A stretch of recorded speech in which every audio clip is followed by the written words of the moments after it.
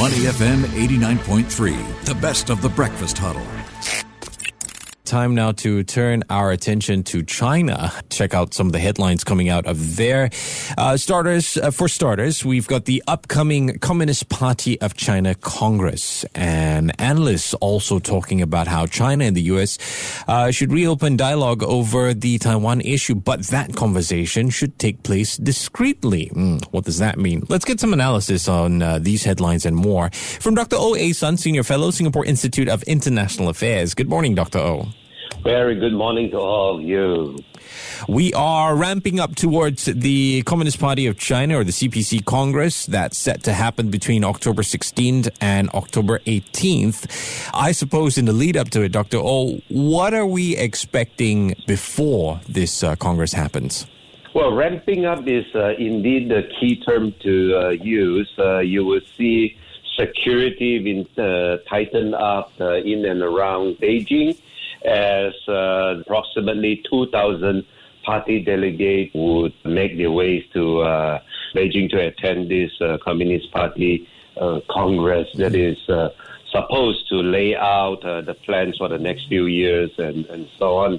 And of course, well, you want to make sure it would not have any sort of coronavirus infection, right? Yeah. So there'll be a period of quarantine and so on. So the quarantine and the security would make Beijing a rather solemn city for the next few weeks here.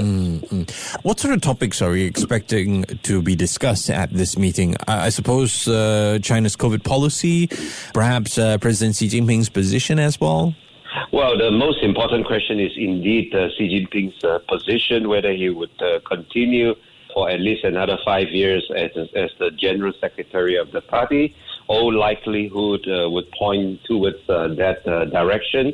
So there will be other political matters, mostly personnel matters, who is going to be slated to become the next premier or prime minister, as well as the seven-person so-called standing committee of the Communist Party. Yeah, and of course, this sort of economic revival. It's also on the agenda, yeah. How long do you think they'll continue to put off a proper discussion on the presidency's succession plan? Well, I think that would continue for quite some time. I think 5 years from now, we are likely to revisit the same question, yeah. All right, we'll see in 5 years. U.S. Secretary of State Antony Blinken sent the customary congratulatory message on China's National Day. What are we hearing out of China so far? I mean, this is pretty standard practice. Does Beijing feel that perhaps it could help lighten the mood between the two countries? Well, customary is indeed the key term here, namely every year on the 1st of October, it's traditional for the U.S. Secretary of State to send sometimes a recorded message, sometimes a written message, by indeed congratulating China. So, I mean, coming at this particular juncture, as the relationship between China and U.S. being tense, of course, it would give the impression that it could lighten up the atmosphere a little bit. But I think it's just a standard practice. I wouldn't put too much store on it here. There is the issue with regard to Taiwan, and apparently some analysts have suggested that China and the U.S. reopen dialogue over the Taiwan issue, but that conversation should take place discreetly. I don't know, I kind of like the idea, but is it even possible to have discreet conversations like that? Especially, they're probably going to involve high-profile politicians, right? Well, even at the verse of Sino-U.S. relations, there will always be these so-called back channels, right?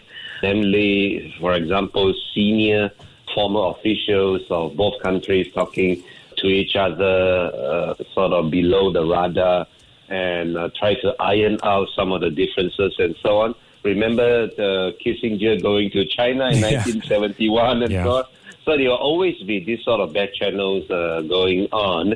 But how do you then, in a sense, match the core interests of both parties, of both countries? I think that's still remains a big challenge here. Dr. O, from your observation as a bit of a political observer, and this is perhaps an opinion question as well, are we at a place where U.S. and China relations, because of this Taiwan issue, is sort of getting worse? It kind of feels that that's the impression, but what is your professional thoughts on this? No, I think the U.S.-China relations is much more comprehensive than just the Taiwan issue. Taiwan issue is brought to the fore because, well, on the one hand, China considers it to be the core interest to reunify with Taiwan as soon as possible. The U.S., on the other hand, would appear to like to keep the status quo. So, and then, with all these Nancy Pelosi visits and so on, it's sort of been brought to the front stage.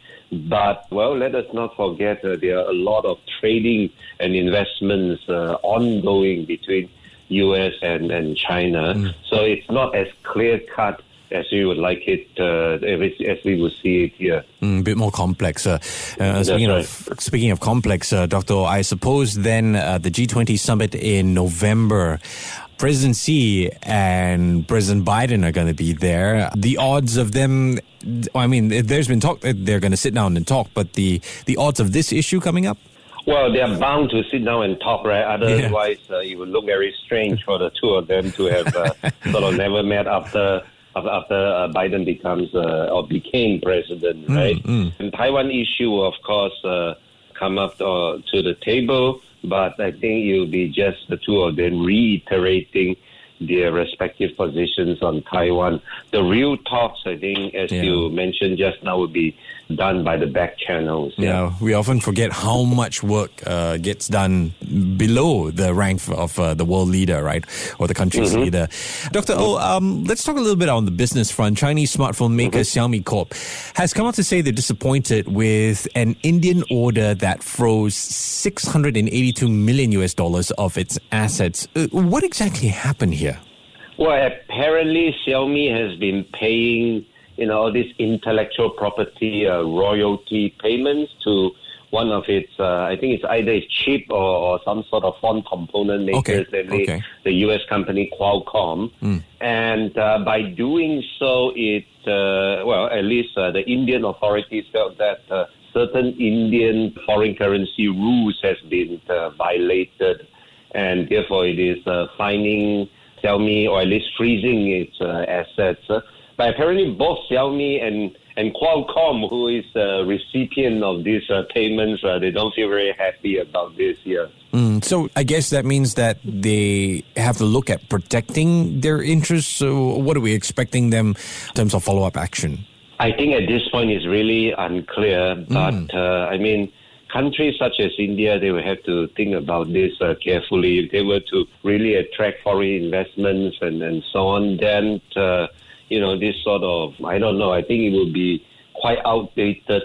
Foreign currency control rules would have to be updated. Otherwise, at least in this case, you would not have investors coming from both China and the U.S., right? So with such a strict foreign currency control. All right. Quite a bit at stake for Xiaomi in that sense. All right.